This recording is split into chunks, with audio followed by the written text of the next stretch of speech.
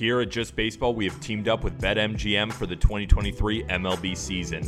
We'll be using BetMGM lines to make all of our picks, and we'll have special offers for our listeners each week. If you haven't signed up for BetMGM yet, use code JustBaseball, and you will get up to a $1,000 first bet offer on your first wager with BetMGM. Here's how it works. Step number 1, download the BetMGM app and sign up using bonus code JustBaseball. Step number 2, deposit at least $10 and place your first wager on any game. Step number 3, you will receive up to $1,000 in bonus bets if your bet loses. Just make sure you use bonus code JustBaseball when you sign up. Disclaimer, 21 plus to wager. Visit BetMGM.com for terms and conditions. U.S. promotional offers not available in Washington, D.C., Mississippi, Nevada, New York, and Ontario. Gambling problem? Call 1-800-GAMBLER in Colorado, Washington, D.C., Illinois, Indiana, Louisiana, Maryland, Mississippi, New Jersey, Ohio, Pennsylvania, Tennessee, Virginia, West Virginia, and Wyoming. Call 877-8-HOPE-NY or text HOPE-NY to 467-369 in New York. Call 1-800-NEXT-STEP in Arizona. Call 1-800-522-4700 in Kansas and Nevada. Call 1-800-327-5050 in Massachusetts. Call 1-800-BETS-OFF in Iowa.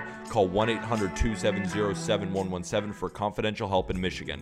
Don't forget, if you haven't signed up for BetMGM yet, use bonus code JustBaseball and get your $1,000 first bet offer today. Bonds hit high. It's a deep.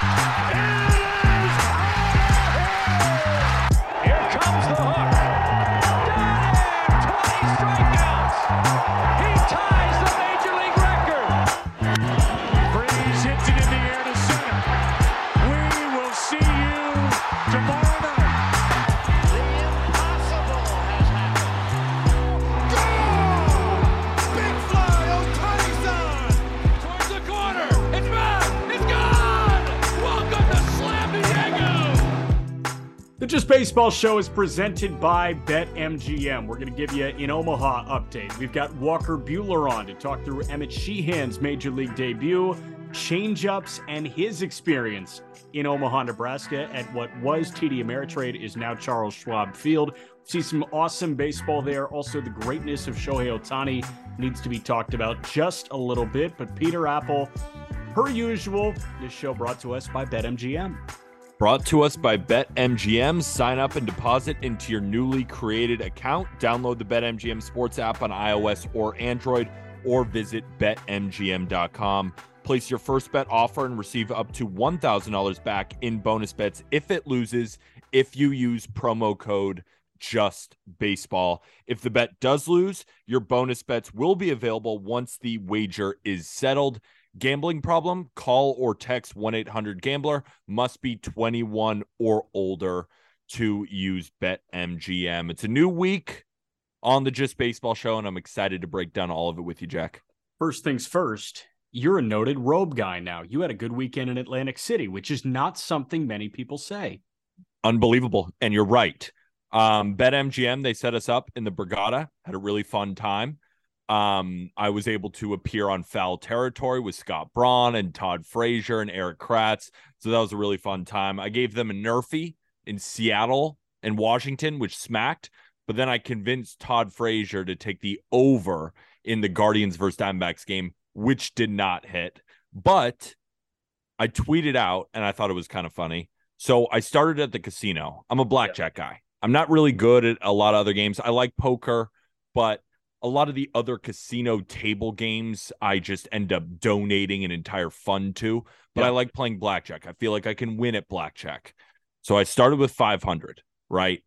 And I'm losing. I'm with Colby Olson. I am our guy who hosts the Just Fantasy Baseball Show. I am losing. It's like I win one, lose four. Win one, lose four. Dealers getting 21 all over the place, and I can't do nothing about it. I'm down to my last $25, Jack McMullen. And you know what I do?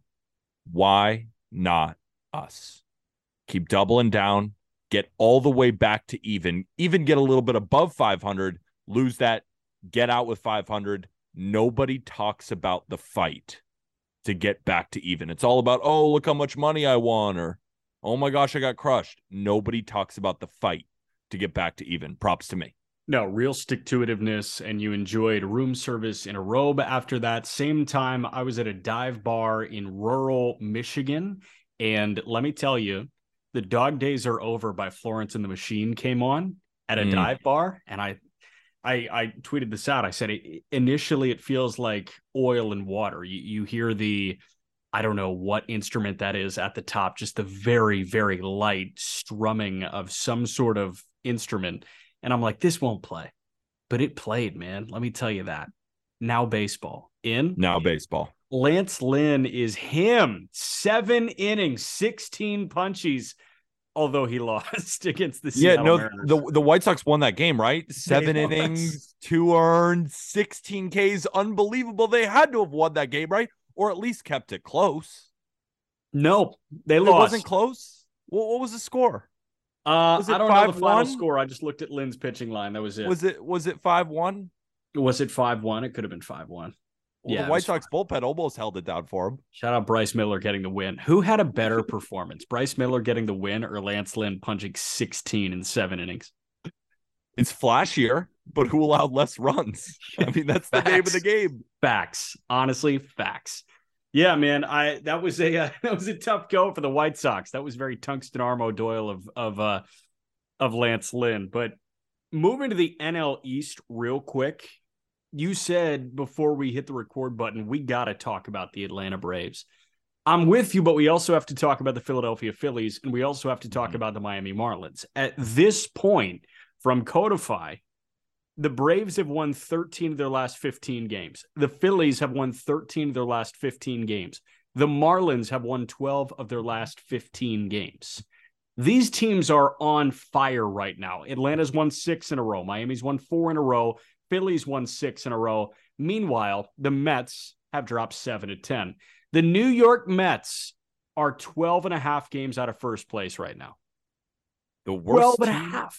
The worst team that money can buy. Dude. I will say it again because it blows my mind every single time. The Mets pay more in taxes than the teams above them in the division have payrolls. Not the Phillies and the Braves, but the Marlins. Yeah. The Mets meeting the Cardinals for a battle of suckage was just horrible baseball. It was both teams actively trying to lose. But I don't really want to talk about the Mets. I want to talk about how the Braves have hit 16 home runs over 450 feet. Shout out Charlie Wicklife 2 on Twitter. He DM'd me. You have to talk about what the Braves just did to the Rockies this weekend. I mean, the Braves have scored 66 of 71 first-inning runs and have a total of 16 home runs over 450 feet. The next closest team is the Rockies in Coors Field. They're not just destroying baseballs, they're committing a genocide against them. Now, it's a little harsh. That's very harsh. Very language-laden. Yeah. But I understand what he's talking about. I watched that series against the Braves facing the Rockies. Yeah. And even in the third game, because the Braves really dominated the first 2 games. But the Rockies went up 5-0. It's Chase Anderson. The Rockies were really getting to Charlie Morton. And I was like, all right, this is finally the game where the Rockies weirdly steal one. Nope. Braves win 14-6. They get on you so fast. Eddie Rosario is coming to life.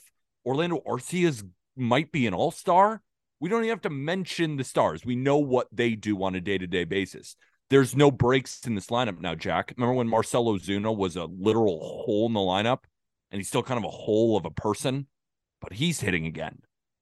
They don't stop. They don't even need their pitchers to pitch that well. Bryce Elder didn't even need to pitch that well. Charlie Morton didn't even need to pitch that well. They just keep rolling. But also, shout out the Phillies, because they're rolling too, one of baseball's hottest teams. And the Marlins just keep winning. They absolutely own the Washington Nationals. They've won the past 5 series, probably more than that. It's a really good division. It's a really good division. Atlanta, 12 homers in the 4-game sweep at Colorado, 11 over the weekend. Matt Olson gave AJ Smith-Shawver 1 in his first big league win.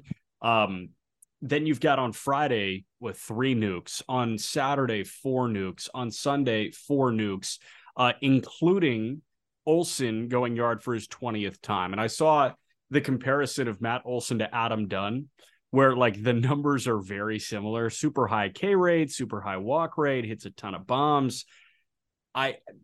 For some reason, and it could just be sign of the times, it could be because Olson is a way better athlete than Adam Dunn was, but Olson is far more accepted than Adam Dunn. And I personally love Matt Olson. I liked Adam Dunn a lot, but I love Matt Olson. I think this offense is freaking awesome. Now, I ask you, how excited do you get when you know that the Braves at this very moment are going AJ Smith-Shawver to Jared Schuster to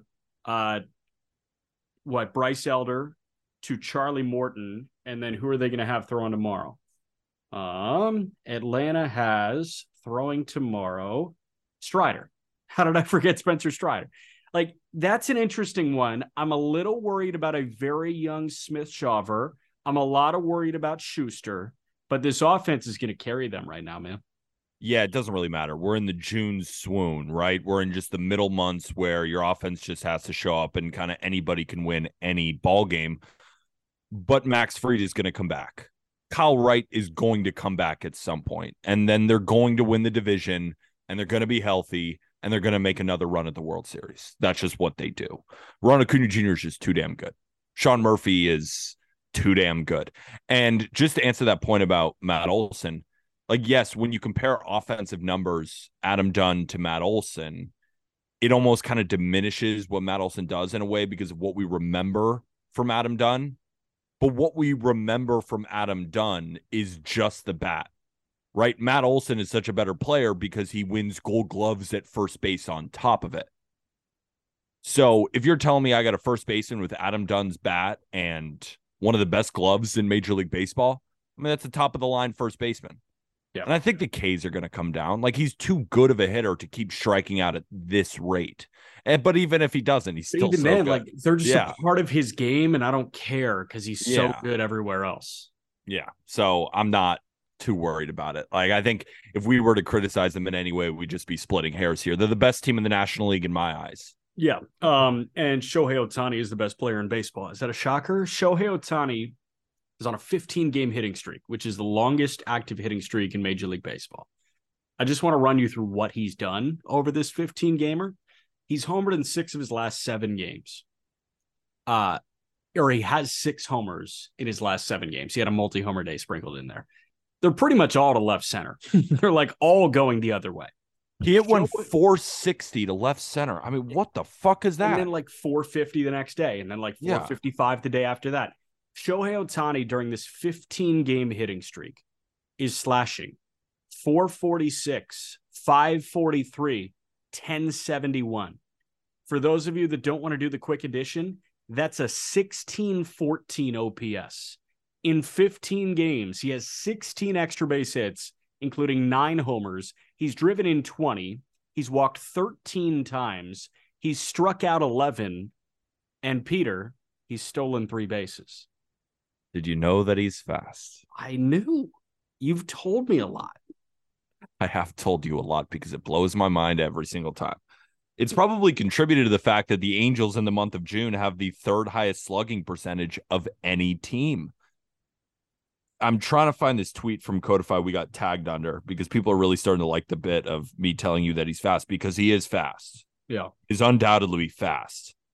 Yeah, so MLB home run leaders with how many bases they've stolen. Shohei Ohtani leads Major League Baseball in home runs, 10 stolen bases. Pete Alonso, 22 bombs, 2 stolen bases. Matt Olson, 20 with 1. Jorge Soler 1 steal. Judge has 3. Kyle Schwarber has none. And Max Muncy has 1.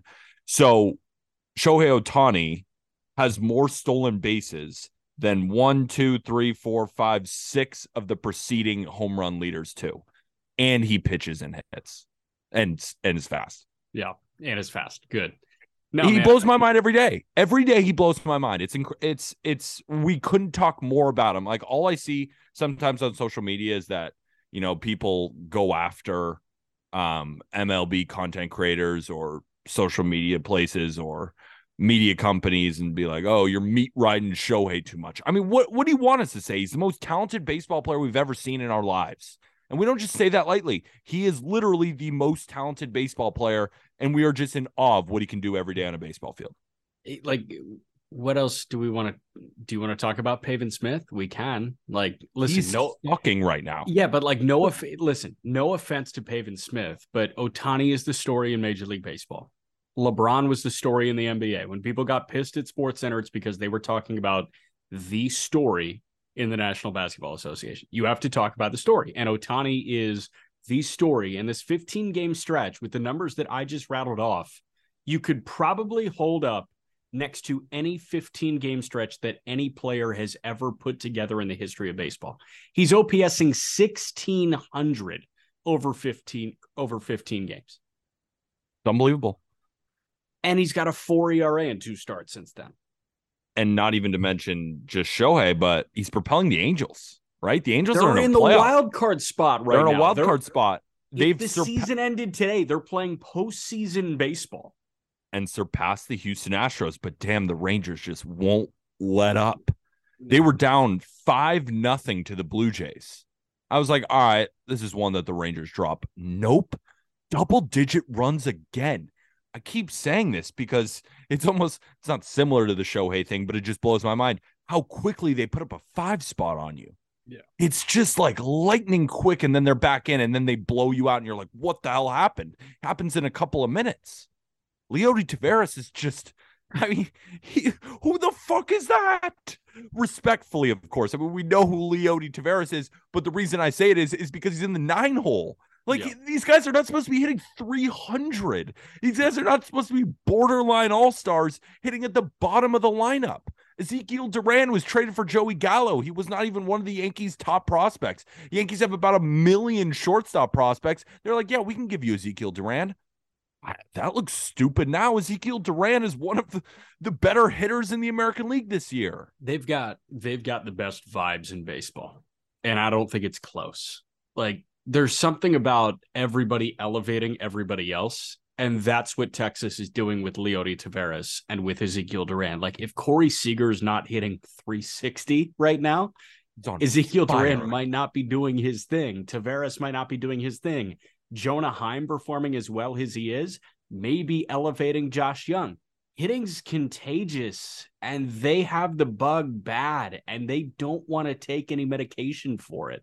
Nathaniel Lowe, Adolis Garcia, and Josh Young get kind of thrown under the rug. Right. Because it's like, oh, look at how amazing the bottom of the lineup is, and then look at Corey Seager and Marcus Semien. Like, that 3-4-5 can compete with any 3-4-5 in baseball, too. Yes. 1 to 9, there's no breaks, and then they're still getting great pitching. And when Martin Perez pitches at home, he's kind of goated. Like, no, he isn't, but he is. I mean, like, Kinda no, goated. he isn't, but he is. It's so annoying because you look at the peripherals, and it's the classic Chad innings eater. He should retire, but he doesn't give a shit. Never before has a GOAT or him accepted a qualifying offer until Martin Perez. Yeah, the GOAT accepted the qualifying offer. All right, we're going to jump to Omaha, but first, quick word about So Rare. They have changed the way that I personally play fantasy baseball. It is the perfect blend of fantasy and collecting digitally, like digital collectibles. It's super simple to compete directly against us. Go to sorare.com, draft your team, starting pitchers, a reliever, a handful of bats. There are budget constraints. You have X amount of like gems or diamonds. Each guy costs a certain bit. The highest value guys will be around 20 gems or 19. And then you can find the value there with 5 gem guys, with 6 gem guys. So build within the budget constraints. Join our Just Baseball League. Beat the Just Baseball people yourself, whether it's me, whether it's Peter, whether it's Aram, anybody else. If you know ball better than we do, prove it to us against sorare.com. Draft the best squad you can. Join our Just Baseball League in the episode description. You've got the chance to win Just Baseball merch. You have the chance to win MLB TV subscriptions and a whole bunch of other goodies. Absolute no-brainer. You click the link and you play fantasy baseball for free with all of us. Boom. It's a very easy sell. And we got almost 1,000 members now in the league. I think we're at 999. I think we're right on the brink there. Who's going to be at number 1,000? Who's going to be number 1,000? Come in and see if you can beat us, because the way I'm playing fantasy baseball lately, you should be able to beat me. I can't pick anything. Yep. But it's so much fun, and it's free. It's a no-brainer. No-brainer. Omaha. I've got 2 takeaways on LSU. I've got 1 on a game that we're going to watch later tonight. You've got 3 takeaways as well. You go first. I'll follow. We'll go one by one, and then we'll get to Buehler. I just want to talk about the team that I don't feel like is getting enough attention in this College World Series, and they just keep on winning. I know they're 1-1, so technically that sentence isn't exactly true, but the TCU Horned Frogs. Yeah. They won 11 straight coming into Omaha, one of the hottest team coming into Omaha. They were beating Oral Roberts. They were beating him basically the entire game. Colby and I were watching that game while we were playing blackjack. I said, can you turn off golf, please? Oral Roberts versus TCU was on. So we got to watch that whole game. Colby and I thought it was in the bag. We were like, all right, the Oral Roberts story was fun. This is where it comes to die. And then Oral Roberts hits that home run, and then it's 6-5. And I'll talk about Oral Roberts in a second. But then TCU comes back and beats a really fucking good Virginia team. Like, this TCU team, Braden Taylor is going to be a top of the line first round talent. Trey Richardson had an 11 RBI game leading up. Yeah. They have a very good relievers. They have good starting pitching. They play as a team 1-9. There's not many outs there. You know, they're 43-23 going into the season, or not going into the season, over this entire season. You know, Carson Bowen, Cole Fontenelle, Anthony Silva. I mean, these guys, they roll. And like, the reason I mentioned those guys is they all have higher batting averages than Braden Taylor. And Braden Taylor is going to be the first round guy. Just an exceptional team that is going to continue to be a problem in Omaha. Yeah. My first takeaway here, Dylan Cruz. I think people are obsessed with Skeens, and I'm going to get to Skeens here in a moment because I'm obsessed with Skeens too. But Dylan Cruz is the best college baseball player in America. Dylan Cruz is hitting .542 in the NCAA tournament so far. He's 13 for 24 with 5 extra base hits and 8 driven in. He's walked 7 times. He's K'd twice in 24 ABs. Dylan Cruz is flawless. And I understand hey, let's talk about Skeens in the 1-1 breath, because Skeens is that good. He is. Wyatt Langford is proving that he's that good night after night. But Cruz is still a cut above everybody else. He is a cut above everybody else because Langford and Cruz, in my opinion, I think their bats are relatively similar. I would still give a slight edge to Cruz, but Wyatt Langford's bat cannot be denied. Cruz is one of these guys who there is no holes in his game because he's an elite center fielder. We talk about the Pirates potentially underslotting, you know, Walker Jenkins or Max Clark with the number 1 overall pick. They are missing out on a fucking generational type player. On one of these two, there's a generational hitter, there's a generational pitcher. And that's what I think is most important here, because let's say if they underslot a high school bat, you are missing out on potentially one of the best college baseball pitching prospects we've ever seen, and one of just the overall best college baseball prospects we have ever seen. We're not saying that lightly. Like, these guys, you talk to draft analysts, the top end of this draft is one of the best in recent years. And these high school bats, it's nothing against them. It's just Dylan Cruz should be up by 2024. Yeah. Paul Skeens could pitch in Major League Baseball, I think, today. Okay. So you just took me immediately into my second takeaway. Go ahead then. So we're going to snake it. So I'm going to go, then you're going to go with 2, and then I'll wrap us. Paul Skeens can get outs in the big league right now. Right now. Here's my take. What's the difference between Paul Skeens and Hunter Green right now? I think Paul Skeens can produce in the same way that Hunter Green can right now. The only reason that you may view that as egregious is because Skeens is facing college kids and Hunter Green is facing big leaguers. Green has learned how to play the chess game of baseball a little bit more in pro ball. I think that's the key. Because Green had similar stuff, right? When he first came up, he was setting 100-mile-an-hour records. No, man. But he was getting hit around a little bit. Dude, Skeens, I'm not sure about like the shape numbers. Skeens had 100.7 with this fastball that looked like it's moving, taking off. Arm side run out the ass. That slider we know is awesome. 70 grade maybe. The changeup looked fucking electric too. I think that Paul Skeens could produce in a very similar way to that of Hunter Green right now. I can't say that. I get what you're saying because you watch him and he looks like a major league pitcher pitching to college guys. That's what it looks like. But it's so tough because it's hard for me to say, well, we've seen college guys before, go straight to the big leagues and they didn't pitch that well, but they weren't Paul Skeens. Garrett Crochet was not Paul Skeens. Who was that guy who debuted in the World Series for the Royals? Was that Finnegan? Brandon Finnegan. Brandon Finnegan. Like, these guys were elite college arms, and they held their own, but they weren't Paul Skeens. Can I just walk you through his K totals? I'm just going to run you through like his recent lines here. It's amazing. It's amazing. Here are his K totals throughout the entire year. 18 starts. I'm going to rattle off strikeout totals per start. 12, 11, 13, 12, 11, 12, 12, 8, 13, 11, 9, 15, 13, 12, 3 in 3 2/3.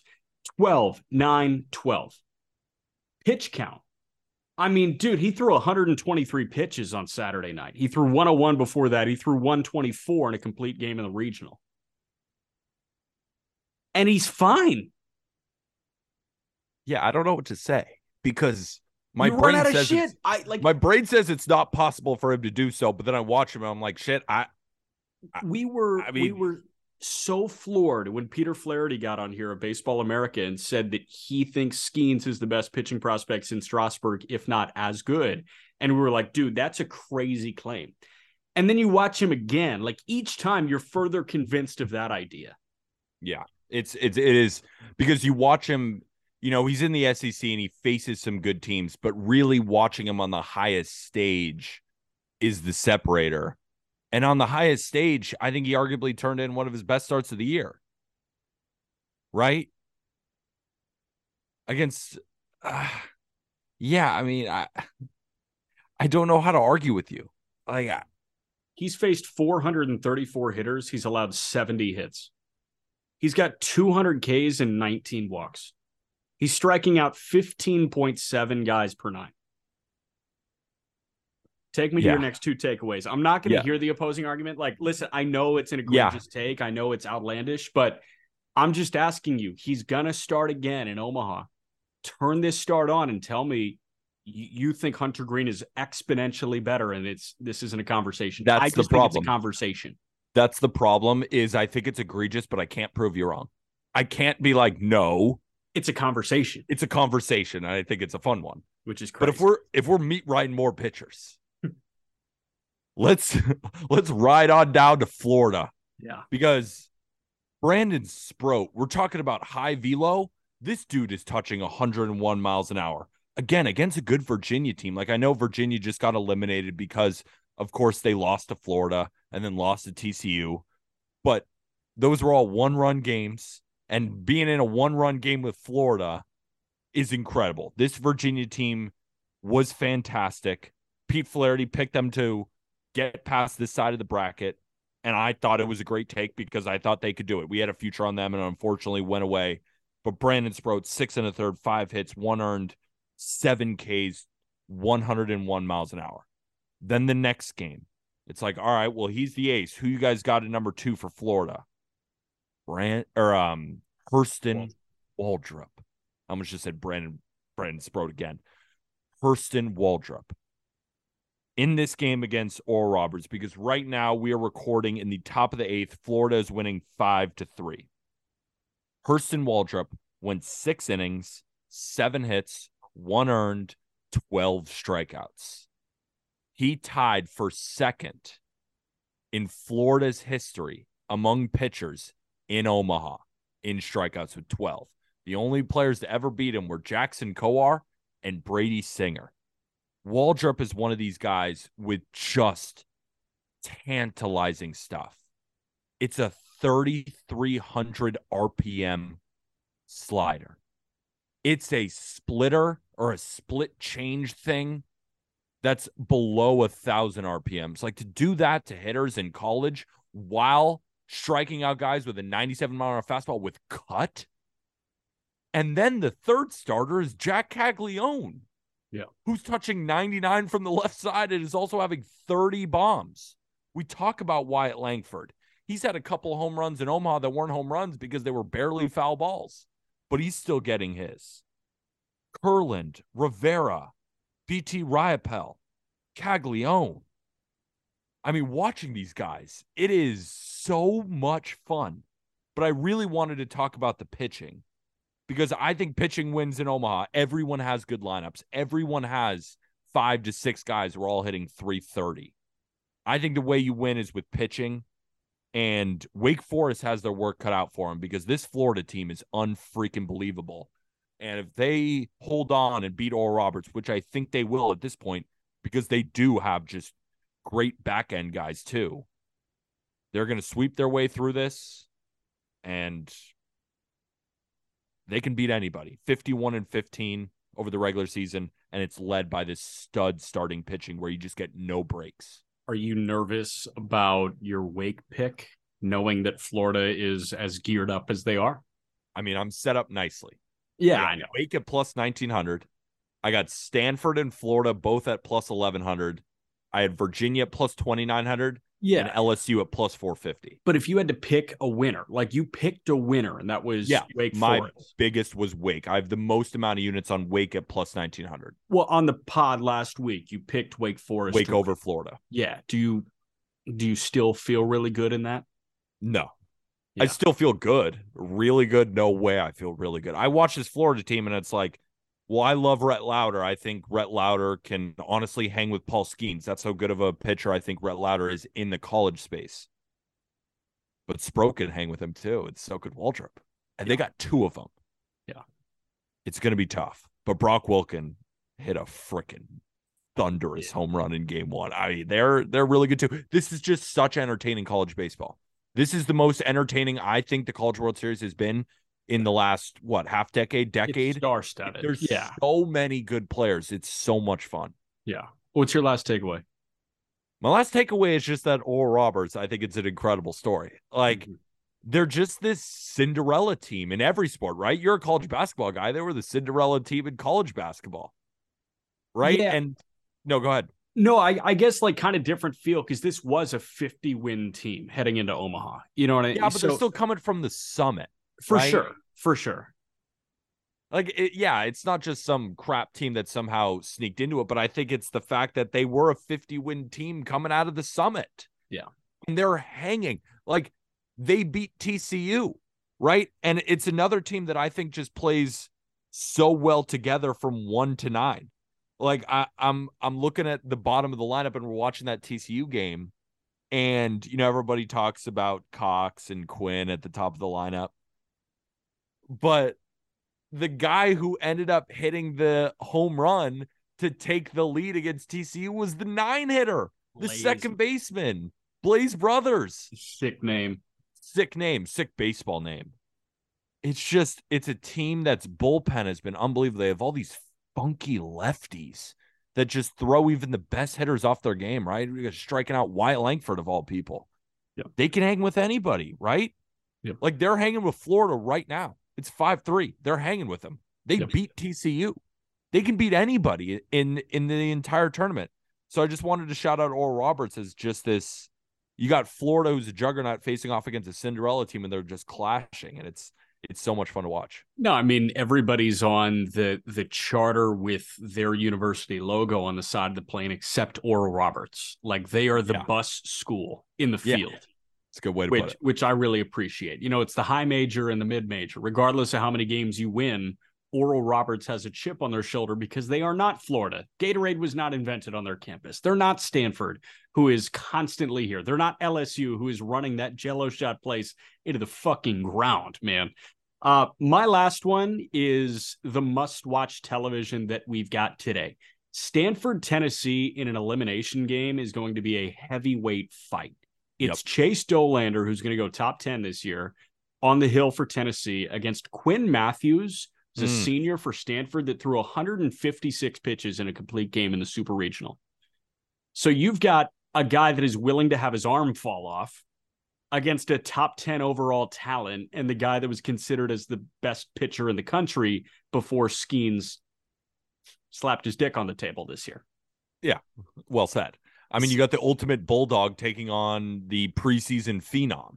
Yeah. And you also got two great offenses, too, that are star-studded with power. Dolander's also fucking great, by the way. He threw he 8 innings in the Super, punched out 7 on 111 pitches. Yeah, like we're saying, Quinn Matthews. First of all these guys throwing 100. They're all throwing 110 plus pitches. So cool. It's crazy. It's old-fashioned baseball. Yeah, their agents hate grinders. it. Agents hate it. Who cares? I love it. Yeah, their agents care. Their parents care. I'm sure all their dads, also shout out all the dads, happy Father's Day out there. I'm sure their dads, they know the future. I can't speak for them, but I'm just imagining if my kid was in this scenario. Like, I'm not worried about the draft right now. I'm worried about the draft. No, like I'm not. I'm just like, this I'm is really worried. And I'm sure like Quinn Matthews, he probably will end up going to the major leagues. I bet he remembers that start over the rest of his starts for the rest of his life. I'm sure you'd have to ask him, but college baseball, like some of your best friends, these guys are probably having the time of their lives. They want to do that. They don't want to come out. They know what's in their future. They don't want to come out. They want to win this for their teams. Yeah, but they want to make their big league debut too. And listen, yeah, but I don't think they're thinking about that right now. Yeah, I really no. don't. In the heat of the moment, between the 8th and 9th inning, they're not thinking about that. I'm with you. All right, without further ado, Walker Buehler. Week 8 with Walker Buehler, and we've got a new magic elixir, Old Forester Statesman we're going with today. Peter screwed up and got the different Old Forester, but I'm aligned with you, Walker. Where are we? There we are. There we are. This thing looks awesome. Like, just before the taste, I'm really excited. Why do you like this thing? Yeah, so to me, this one is just a little bit different. It's pretty smooth, but it's kind of got a bigger flavor without a lot of burn. And I'm typically not a big Old Forester guy, but as you said, it's actually just a pretty cool looking bottle. And I think part of this whole bourbon thing is like buy things that you think are cool, you're gonna like them more kind of deal. So having bourbon bars and stuff like that is obviously become a big deal, and cool bottles are part of that. So I found this one a couple months ago, basically just off looks, and now it's probably one of my favorites. So I was told that I screwed up. I got the wrong Old Forester, but what I will say is I don't think I screwed up in terms of taste. Because this shit's You're real. A fan. It's yeah, real. They have a lot of different varieties. They do some stuff that other companies do. I'm not 100% certain on the Statesman or what that designates, but a lot of the Old Foresters that look more like that bottle that you got, they have a bunch of different varieties. One I know is called Prohibition style, and they kind of leave some different filtering levels and stuff like that. So definitely a pretty good one. You guys like it? Basically, I tripped into a winner. That's how I feel. There we go. Great. It passes. Yeah, and it passes the eye test. It passed the taste test as well. So we're living there. Hey, I want to talk. It's got a little rye to it, is what it is, I think. A little bit, yeah. I can taste that. It's not as. Would more rye mean less like sweetness? I'm typically not a big fan of rye, but kind of in the middle of that taste, you can taste like a little higher note, and that's typically the rye. Okay. Yes, Walker. I remember last time we were talking about bourbon, and I told you how much I love old fashions now. Like, this feels like a perfect old fashioned kind of bourbon because it even has a little bit of that orange, or at least it tastes like it to me, my uncultured tongue. Right. When it tastes no, great. I think initially the old fashioned was made with rye, so that makes a lot of sense. Okay. Hey, we're going to talk Emmett Sheehan with you. We're going to talk Father's Day with you, and just who you loved growing up. And then we've been all in on Omaha through this front weekend. Yeah. So want to get your feel because you were in Omaha twice and you made it to the final game twice. You had to play 3 in the championship series in your sophomore and junior year. But first, how about this rookie right-hander? Made his big league debut on Friday for the Dodgers. Holy shit, dude. Yeah. 6 no-hit innings from Sheehan. What did you take away from that thing? It's pretty crazy. I was talking to somebody about it the other day. Number one, it's a really wacky throw. Works really good. Comes out of his hand really good, but it is a little bit funky, and I think that'll be something interesting to watch going forward. I don't think you don't luck into much into the major leagues, but not having familiarity with a guy and having kind of that funk to it, I think is definitely beneficial and is going to help him for a long time. And kind of give him that leash to figure out the big leagues, which seemingly he did at least for a night, right? So, we'll see how it continues, but obviously as good a start as you could ask for. Can you talk a little bit about his path up to the bigs? Because I think preseason, a lot of people thought it was Bobby Miller and then it's Gavin Stone. And we knew that the Tulsa Drillers would have this incredible pitching rotation. I don't think anybody thought it would be this good. And Emmett Sheehan was really kind of that top guy. Yeah. Then he gets the call, and he doesn't allow a hit. And it's not just he didn't allow a hit to the Rockies. with all due Right. respect. He did Right, not allow right. a hit to the Royals. This was against a Giants team that is rolling, playing some of the best baseball, and he was the guy among all the Dodgers starting pitchers. 6 innings, no hits. He looked incredible. Can you kind of talk about his meteoric rise up to the bigs? Yeah, I think every year that goes by, I kind of know less and less about the prospects of the guys coming up. So he's not a guy that I was super familiar with, but obviously saw him in camp this year, and the angle of the throw to the zone is so different. That's probably the first thing I saw in the bullpen from him. Is just like it's a really interesting look in terms of. We talk about launch angle and hitting that kind of approach angle of the fastball is something that's very real. And, you think kind of guys off the top, DeGrom is one of those guys. Scherzer is one of those guys that it's really low, but plays up. And Hader is certainly one of those guys as well. So it's kind of that look. And he's a big, strong kid. I think he's 6'5" and put together pretty good. And, he made some really big pitches, and I guess going back to the Giants part of it, like really a lot of really good left-handed hitters, right? And so to run through a lineup with a lot of lefties, especially, one of their strengths is just the matchup stuff and players like Jock Peterson that, I think platoon is one of those things that's kind of thrown around a little too much these days, but they have really, really talented platoon hitters and guys that I've had to face that really hit righties, and to navigate through it the way he did was pretty impressive. Jock is a really interesting one, and I know that you know Jock well, but I just want to stick on him for a moment because this was a guy that so many baseball, I guess, fans and people were saying just give him a shot every day because he wasn't necessarily getting that 162 type shot. And when we see him over 162, he's an all-star. Like, how good is Jock Peterson? What does the public not know about Jock? Yeah, kind of one of those uber talented guys. I think one of the funniest things that people don't really understand is Jock was a 30-30 guy in AAA. Like he can run, and every football season you see the highlights of him and Devontae Adams, and they play football together. Jock's just extremely athletic, and I think over the years maybe his body shape has changed a little bit, and people don't really realize how athletic he really is. But being around him a lot, like. It's weird to talk about other grown men's bodies, but he's just dense and strong, and he's got that twitch, and he hits some pitches that other people don't hit. And maybe next week we can show it. He hit a homer off me in LA 2 years ago or last year that was like 4 inches above the zone and 2 inches in off the plate, and he pulled it down the line. It was like I think it was a fastball or a cutter up in there. It was just other people don't really hit that, and fun dude and fun teammate for sure. But I think he's gotten to that point now where it's hard because he's played so many years where he's not getting as many reps against lefties. So even if he was, predominantly way better against righties early in his career, but, in his second year, they let him face lefties. Like, you don't have that gap of like, I haven't seen a lefty in 4 years or whatever. So obviously probably one of the best guys against right-handed pitching in baseball, but we'll see if he ever kind of gets that chance to prove it. I got a fashion follow-up for you real quick, but what do you think of the pearls from him? I was not a fan, but it worked out for him. They're in the Hall of Fame, so it's hard to really say anything about it. Yeah, okay, so now my fashion question. So you've been quote tweeting Bobby Miller's outfits, and we're talking young Dodger right-handers. We're going to get to Omaha in a moment, and Bobby's fit this weekend. You said Curious George-esque. I went a different route. I said this guy from the Fish Sticks box. Oh, fair. You remember him? You see, I don't eat any seafood, so the fish sticks are a little foreign to me. But I wouldn't call that seafood, fish sticks.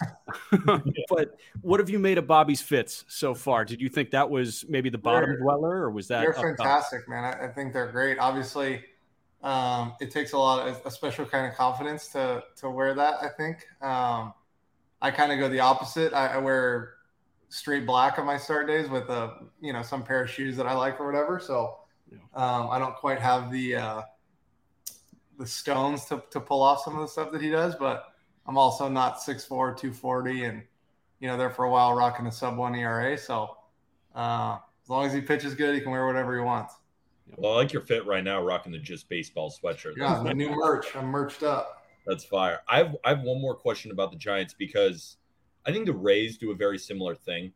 in the American League where they're very platoon heavy. They play matchups, and against lefties, it's almost predominantly a right-handed lineup. And then, against, or you know what I'm saying? Against lefties, righties, they play the splits. I mean, we did it for a long time. I was, the early teams that I was a part of were like that as well. Do you guys ever, I'm just curious, do you guys ever feel that you're going a little bit out of your element when you play the Giants? Like, do you feel like sometimes teams play to the Giants' strengths kind of on accident, playing those platoon splits?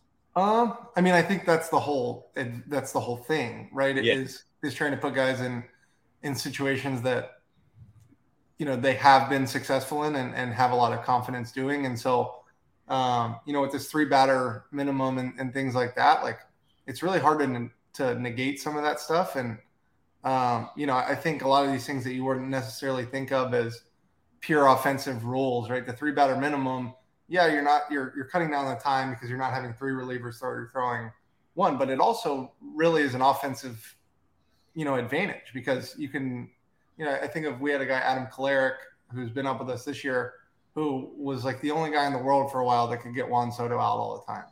And now his job is completely different than it used to be. I think Adam could do it against 3 righties if he needed to, right? But the ability to know that guy's going to be in there for 3 hitters is a real big, it's a real advantage for a manager or an offense and something that I think every team has been on both sides of, and it's just part of the game now. Obviously, in 2020 we had Jock and Kike and some other guys that we were doing the back and forth thing with, and David Freese before that. And, I think thinking back on those teams, like it's a big deal because that guy's walking up there doing what he does best, right? It's not, your closer that has to throw 5 innings. You never have that, like, he's not prepared for this feel or this thing or this feeling or whatever. And so it's a big thing for a team. I remember Jock Peterson leading off games against right-handers in the playoffs. The assumption was that he was going to hit a homer. Like, it's just how it was. And, because we had seen him hammer righties for forever. And I think team-wise it's a big confidence thing. I guess the only reason I ask is just relating to basketball too, like those Warriors teams where they would shoot a bunch of threes. You felt that sometimes teams, when they go to play Golden State, they would try and outshoot the best 3-point shooting team. So I almost feel like when the Giants and the Rays are rolling, teams are attempting to out-platoon them and almost falling into the trap that they're trying to lay for you. So I'm just curious kind of the mindset going into that series where we're going to play our game and we can't try and out-platoon them. Yeah, I mean, I think number one, that's probably above my pay grade a little bit and decisions that I don't really necessarily make, right? But I think you can see how they kind of defend against that organizationally, right? Most of their relievers in Tampa and San Francisco are non-traditional. Yeah. A lot of sidearm, a lot of low slot. So the weird Fairbanks thing over the top short. Yeah.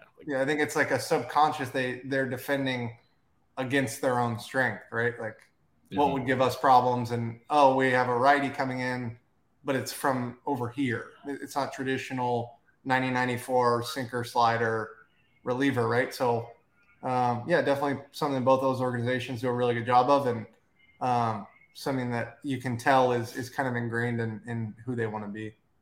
Walker Buehler, I want to talk Omaha with you because I think a lot of people have tuned in to the first couple of games of the College World Series. That was an awesome day one with a couple of late heroics, and you had Oral Roberts winning and Florida winning. And then, a lot of people tuned in to the nightcap on day two to watch Skeens and Cruz play, who are probably going to go 1-2 here. And Skeens was awesome through 120 pitches again.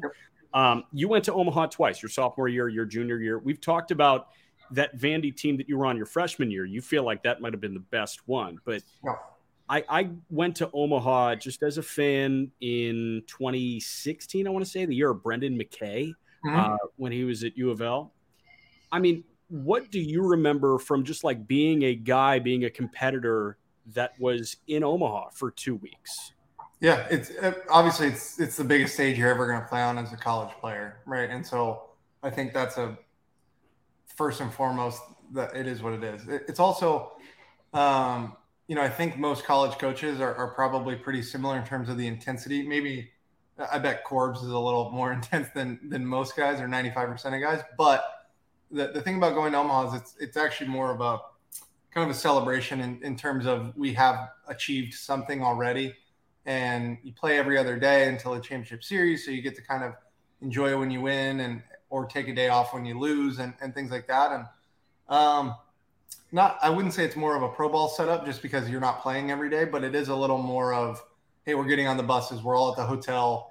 We're all together, kind of that minor league, get on the bus at this time and go win and block everything else out. And I had 4 outings there. I think I was really good in 2 of them and really bad in 2 of them. And, I've always kind of believed that the big pressure games like that, if you can be really good half the time, that's what I always have strived for. I don't think you're ever going to be great every time in the playoffs or in Omaha or whatever. But I think these playoff games, you have to go win, right? Nobody's going to, make enough mistakes to give you games, or at least less so than they would maybe in the regular season if you're playing a team that's kind of at a different level or whatever. So, try and go out and be great. And if it doesn't work out, it doesn't work out. But there's a lot of pressure on the other side too. And so it's a different atmosphere. And I remember we played the opening game in 2015 in front of 26,000, I think. And we were oh my God. But, you look at the SEC and certain places we play and the success that the SEC's had, like there is an acclimation to that. It's not that different from going and playing at LSU, which I never got to do, but Arkansas was similar that way. South Carolina can really get rocking.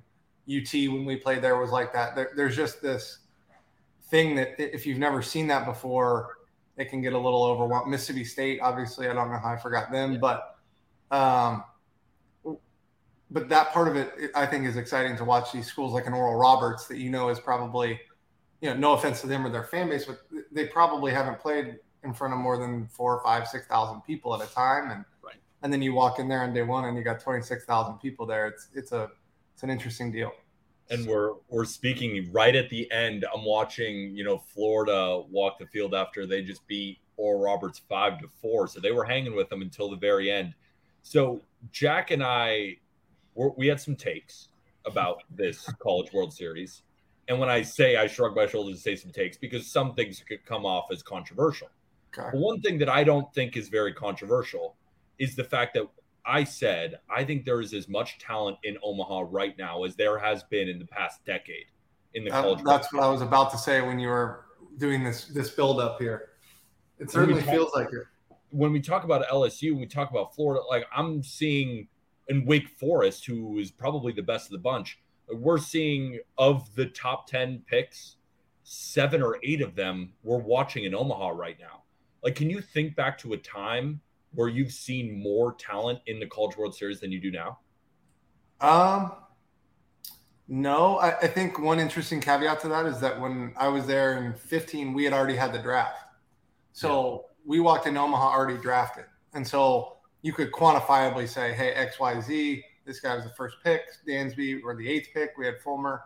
I think LSU, everyone kind of all year has said it's maybe the most talented college baseball team in ages, especially the draft wise or singularly on one team. But, our team, we had 3 first-round picks on my team and 3 third-rounders. And, we walked in there and we thought we were probably one of the more talented teams there. And but we lost to Virginia that year. The year before that, we beat Virginia. They had 3 of the top 60 picks. So I don't think this is abnormal. I do think that surprisingly this year, I feel like college baseball, I know more of the players. I don't know if there's a marketing thing going on or my algorithm or what it is, but I feel like I'm seeing a little bit more of these college players. And maybe it's just the kind of generational talent that we think is out there in Omaha this year in terms of Skeens and Cruz and the kid from Florida, the 2 kids from Florida, I guess. And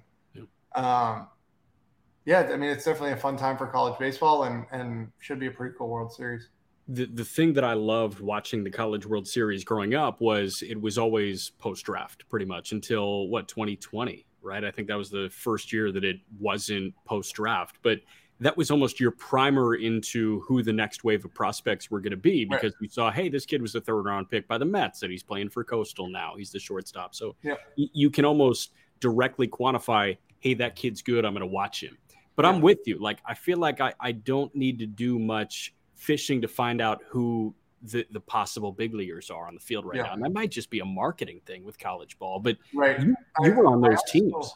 I also kind of – I don't know if I like it or not, but there is some pros and cons to it, right? Like, if the Dodgers just drafted me, to go and throw 126 like Paul Skeens just did is a different animal, right, than if I haven't been drafted yet.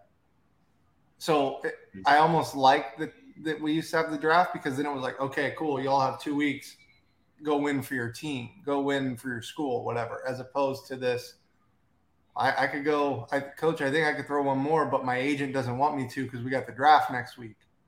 And there's an element of you want to see these guys in I'll tell you, being in a college clubhouse or whatever you want to call it, it's probably the closest group of guys you're going to play with at that moment, right? And so the ability for him to say, no, I want the ball, or go throw another inning, or wear a pitch intentionally and late in the game, like all of that kind of stuff is really cool, especially when you know everything's done, right? Like, I've been drafted, I haven't signed yet, but I could get shelled and I'm still drafted already. And so I think that's something that there's pros and cons on both sides of it. And I don't even know which one I would prefer. I just know that it's different than when I was there. Jack, I really want you to ask him about your Paul Skeens take. No, so here's my thing. Like, you watch Skeens, you're enamored with Skeens. And my thought was, I feel like this guy could get outs in the bigs now with that. I know it's a little crazy, but like, I mean, you watch the pitch mix. You see he's sitting 100.7 with that sinker, and then he's throwing 120 pitches, and he's snapping off this crazy slider and this changeup.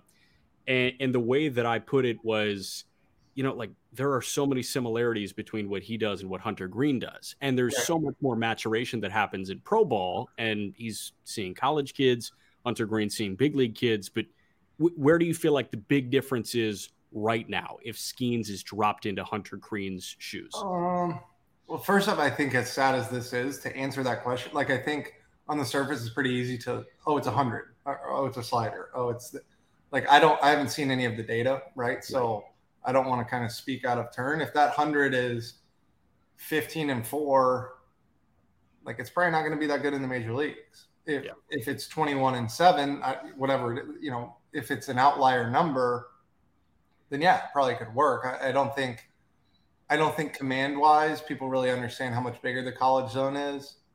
I just haven't watched enough of him. I know he throws strikes, and because he's getting deep into games and punching guys out and doing all the right things, he doesn't seem to walk a ton of guys. I don't know. I think the other underappreciated thing is that the ball is significantly different, right? So whatever ball he's throwing is a legitimately different animal than what he would throw in the major leagues. And that takes adjustment. You see, the guys come over from Asia and they have a different ball, and it takes them sometimes a little while to kind of do exactly what they used to do before they got to the States. And I think it's a fun thing to kind of think about. I definitely, it would not surprise me if whatever team drafted him, say they were in playoff contention, had him in the bullpen or something like that. But obviously most teams that have the number one pick aren't going to make the playoffs. So, we'll see your number two pick or whatever it's going to be. So, I think I think Carson Fulmer was the last example of that, at least for me. And really personally, like, I thought he could have gone straight to the major leagues and been okay. I guess, who's the last guy that was kind of straight? Mike Leake, is he probably the last guy? Well, Leake was, weird COVID situation, but Crochet was that guy too in 2020. Well, the craziest one is Casey Weathers debuted, or not Casey, what's his name? Ryan. Casey Weathers was the Vaney guy. No, Ryan Weathers debuted against us in the playoffs, but he was a high school pick. So he had only been in pro ball for like a year or something. He was in low A. He was in Fort Wayne before that. I think his last stop was low A, and then he just bumped up. Crazy.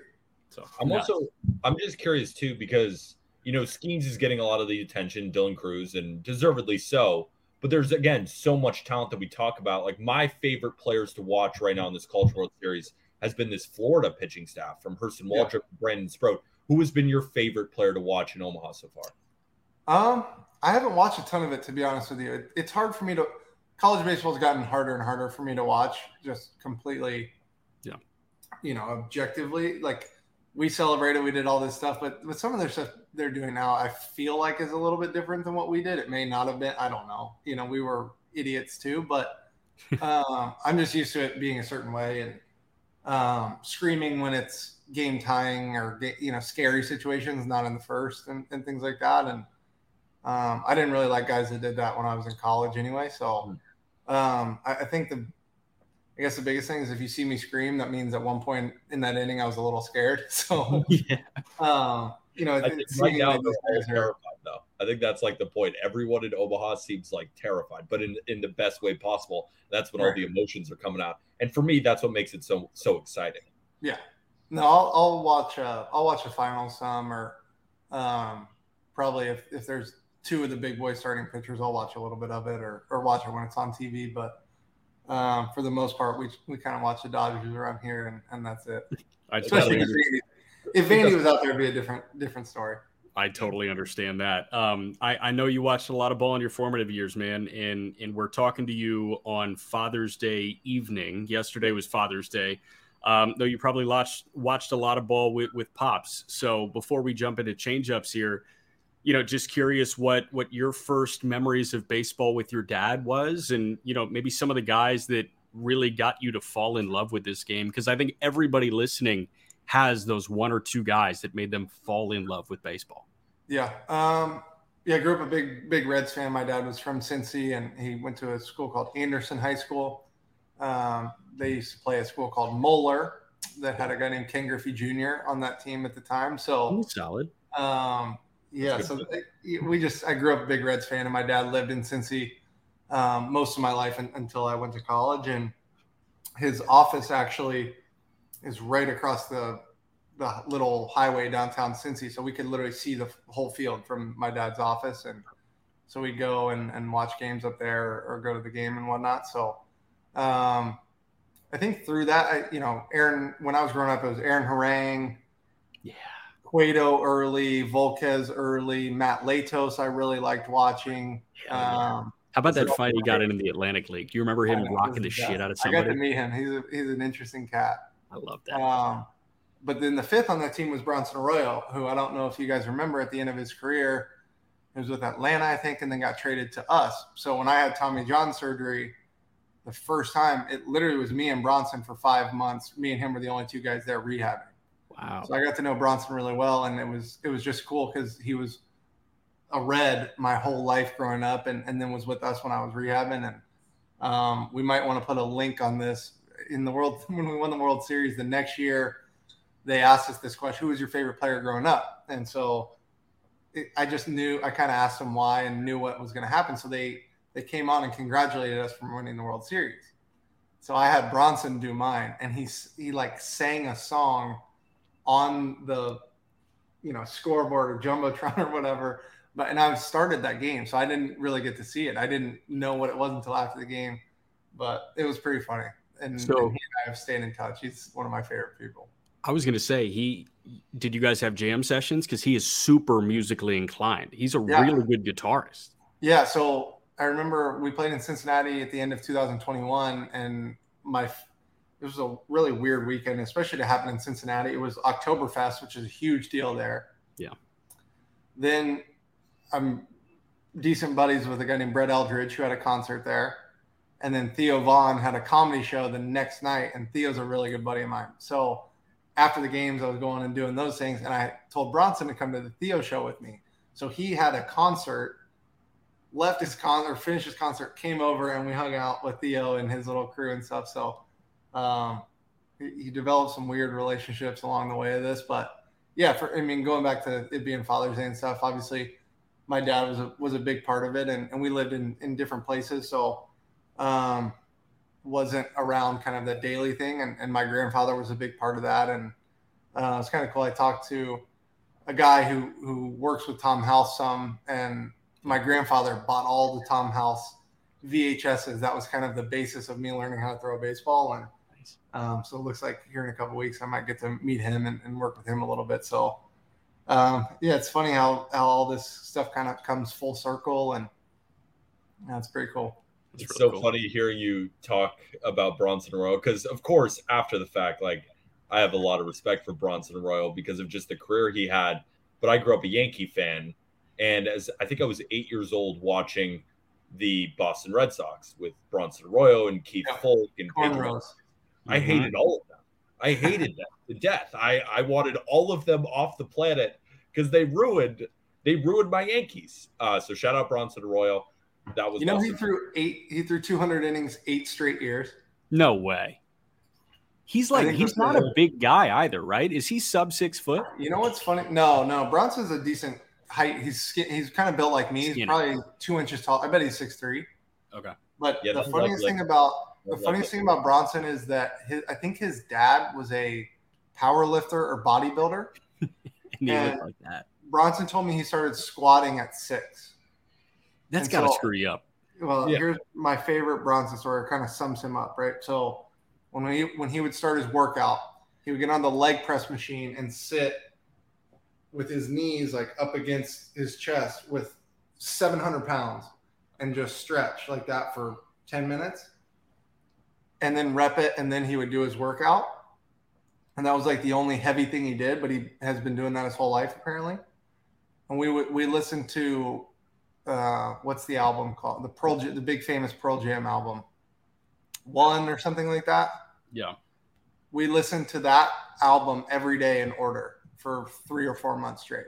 No way. Did you know every word? By the end, I didn't know a single one going into it, but that was what he did, and that was his routine. And we listened to the One album every day in order for 3.5 months or 4 months. Dude, was it 10? Was that the name of the album? Not 1. Yeah, 10. 10. Yeah, that was their first album, I think. That's really cool, man. But he'd be walking around singing it in the corners and stuff. Like, interesting dude. One of my favorite, but interesting dude. Awesome visit with Walker. Per usual, real quick before we go, I've got some sound I want to play for you, and I want your reaction.